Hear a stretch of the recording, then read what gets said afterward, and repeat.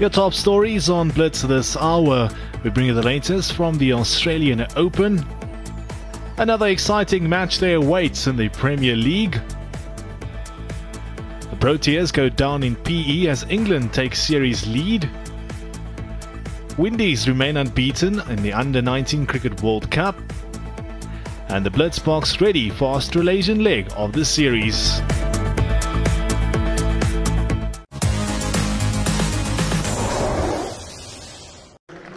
Despite final day heroics from Keshav Maharaj, England wrapped up a victory by an innings and 53 runs at St George's, taking an unassailable lead in their 4-match series against South Africa. But we caught up with our commentators to get their take of the standouts from Port Elizabeth. Defining moment for me, definitely the partnership between Ollie Pope and Ben Stokes. South Africa, it was slow going, tough surface on day one. They got 4 wickets, I think it was 140 for 4. All of a sudden those two came together, they built a little partnership. The second new ball came, they increased the scoring rate, and the next day they were pretty lethal. The most confident batting display was Ollie Pope, and congratulations to him on his first Test 100. Cricket becomes a different game when you do that, so it's a big thing for him. He also didn't make the mistake of hitting too square. He was driving through mid-on region and also going through the straight mid-wicket region, which is really important as well. So he wasn't giving a sniff and allowing more flow of the bat. I think Ollie Pope is a wonderful study of work to watch, and he's just terrific. I really like him. I think he gets my prize. I think final test, Vernon Philander, conditions are exactly what he requires. In fact, I remember a time on England's previous tour where he didn't play. I don't think he or Steyn played in that test match against England, and it was in the first innings a case where the pitch was doing quite a bit and England might have been 5 down for not a whole lot, and I think Root got 100.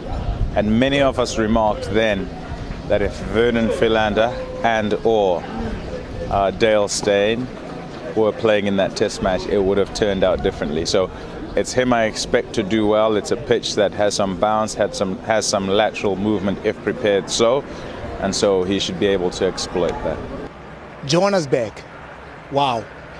If England have these 3 guys I want to tell you about, Wood, Archer, Broad, man is going to be fire in bowling. Bowling will be banning with these 3 from England point of view. And then Root will never have any worry. Man will make South Africa really, really wonder what happened. It's going to be fire and more fire in the bowling. It's do or die for the Proteas at Wanderers. With England 2-1 up in the series, South Africa will have to find success in the 4th and final test to salvage a draw. Catch Day 1 live on your World of Champions. The Windies were looking to go 2-0 in Group B when they faced England at the Under-19 World Cup. Inserted into bat, the men in maroon, who began life in Kimberley with a victory over Australia, posted 267 for 7. Kamani Melius and Leonardo Julian put on 47 for the first wicket before Melius went for 24. The Windies struggled during the middle overs and lost 4 batsmen for just 53 runs. Kevlin Anderson and Neem Young led the fight back with a superb century partnership. The former knocked an unbeaten 86, while Young contributed 66 from 41 deliveries. Ben Charlesworth and Jordan Cox got England's chase underway. Cox was the first to fall and done by spinner Ashmead Ned, before Charlesworth was sent packing by Matthew Patrick for 36.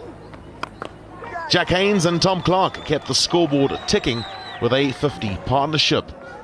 Ned, applying pressure with the ball, trapped Clark in front for 38.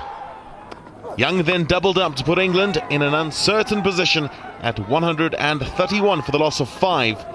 England never recovered as Young continued to fire on all cylinders. He returned figures of 5 for 45. With England on 184 for 9 and staring down the barrel, rain intervened.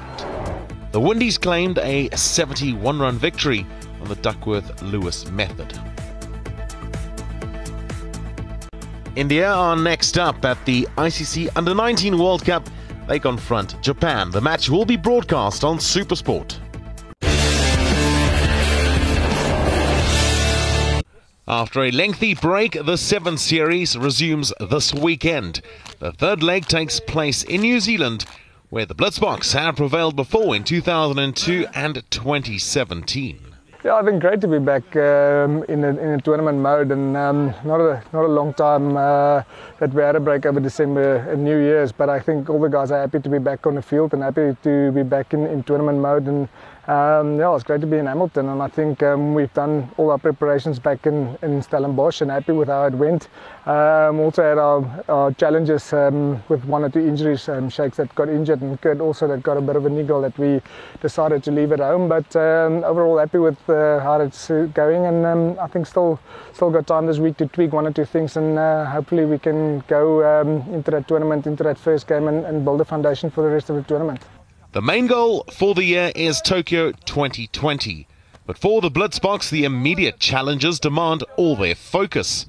62 tournament veterans, South Africa, and another former World Player of the Year in Vanderkok have added much experience to this week's squad.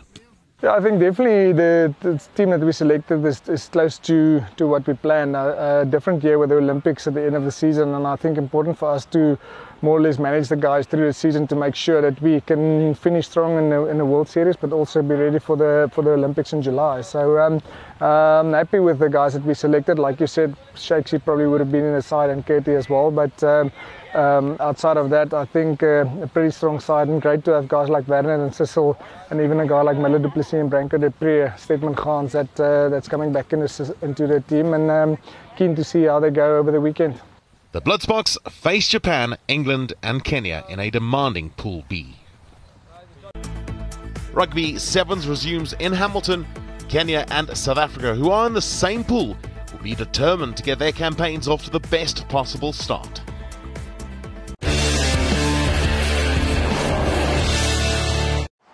England head coach Eddie Jones said his 34-man squad has the potential to be the best in the world as preparations continued for this year's Six Nations.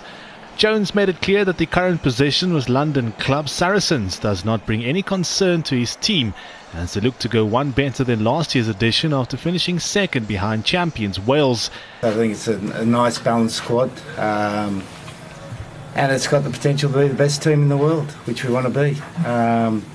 Yeah, we set out 4 years ago to be the best team in the world. We missed out by the World Cup final, came second, which was disappointing.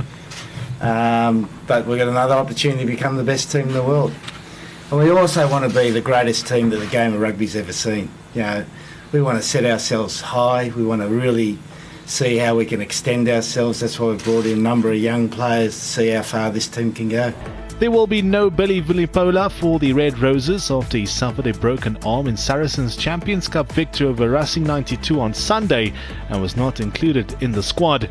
Sarries Ben Earl, Northampton Saints, Alex Mood and Bath Will Stewart are just some of the 8 uncapped players to join Jones' side, whilst Jack Knoll, Dan Cole and Joe Cocker-Singer miss out through injury. England are set to travel to Murrayfield for their second fixture and will not return to Twickenham until the 23rd of February when they take on Andy Farrell's Ireland. The opening round of the Six Nations is set for an exciting start, Wales clashing with Italy before Ireland and Scotland face off. The big one though will be between France and England.